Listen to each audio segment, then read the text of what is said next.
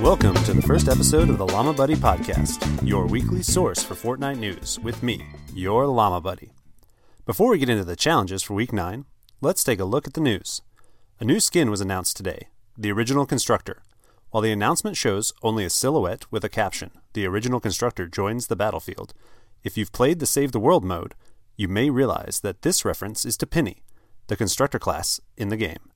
Additionally, the teaser is titled Penny Tease, which makes this theory appear to be pretty solid. On a more exciting topic, today Fortnite announced the Mega Drop. The Fortnite Mega Drop is an up to 20% price reduction on all V-Bucks and real money offers inside of Fortnite, if you're using an Epic direct payment method, that is. This is not a temporary sale. This new discount price is here to stay. Now, before you get worried about the skins that you may have just purchased, players who have purchased anything in the last 30 days that would qualify will be granted bonus V-Bucks as compensation. This is a great move by Epic for players, and I know I was excited to get a few extra V-Bucks today when I logged in.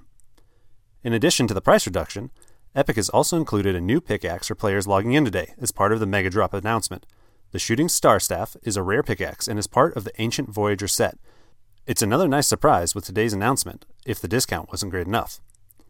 In a bit of breaking news, and somewhat shocking, Apple has blocked Fortnite from the App Store.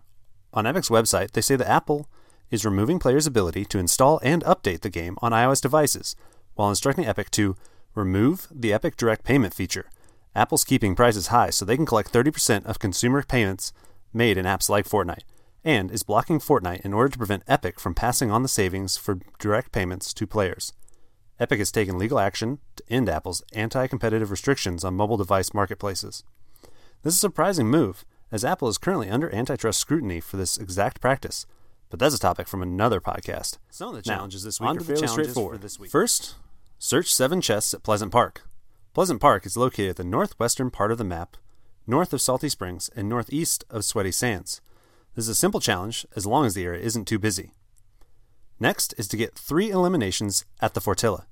The Fortilla is in the southwest corner of the map, and as long as the battle bus is passing close to this location, it shouldn't be too hard to find activity here. I'm personally a fan of Ocean's Weapon, so pick that up while you're there.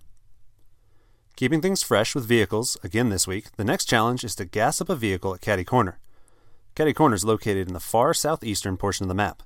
This area is host to Kit's robot henchmen, which could be a problem. Make sure to grab a disguise at one of the red phone booths before attempting to fuel up. Then, they should let you fill up your vehicle in peace. I'm stoked for the 4th challenge this week. It's to stoke 3 campfires at Camp Cod.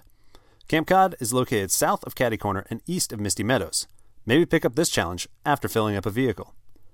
Make sure that you have some wood with you when you attempt this challenge as well, as you'll need 30 wood for each campfire. One note is that you can reuse a campfire if needed. This could be a good tip if things are a little crowded with people trying to complete this challenge. The next challenge is extremely simple as long as you know where to go. You need to collect 200 metal at Hydro 16. But what is Hydro 16? It's the power plant just below the dam. It's located east of the Slurpy Swamp and southeast of Weeping Woods. Transformers and generators are abundant, so finding metal should be easy. The last 2 challenges are similar this week. Both are to eliminate henchmen or marauders. The first is to eliminate 7 henchmen or marauders. This is pretty easy to accomplish given the abundance of them when you want to find them. I would recommend going to a location off the battle bus path to complete this one. The final challenge is to eliminate 70 henchmen or marauders.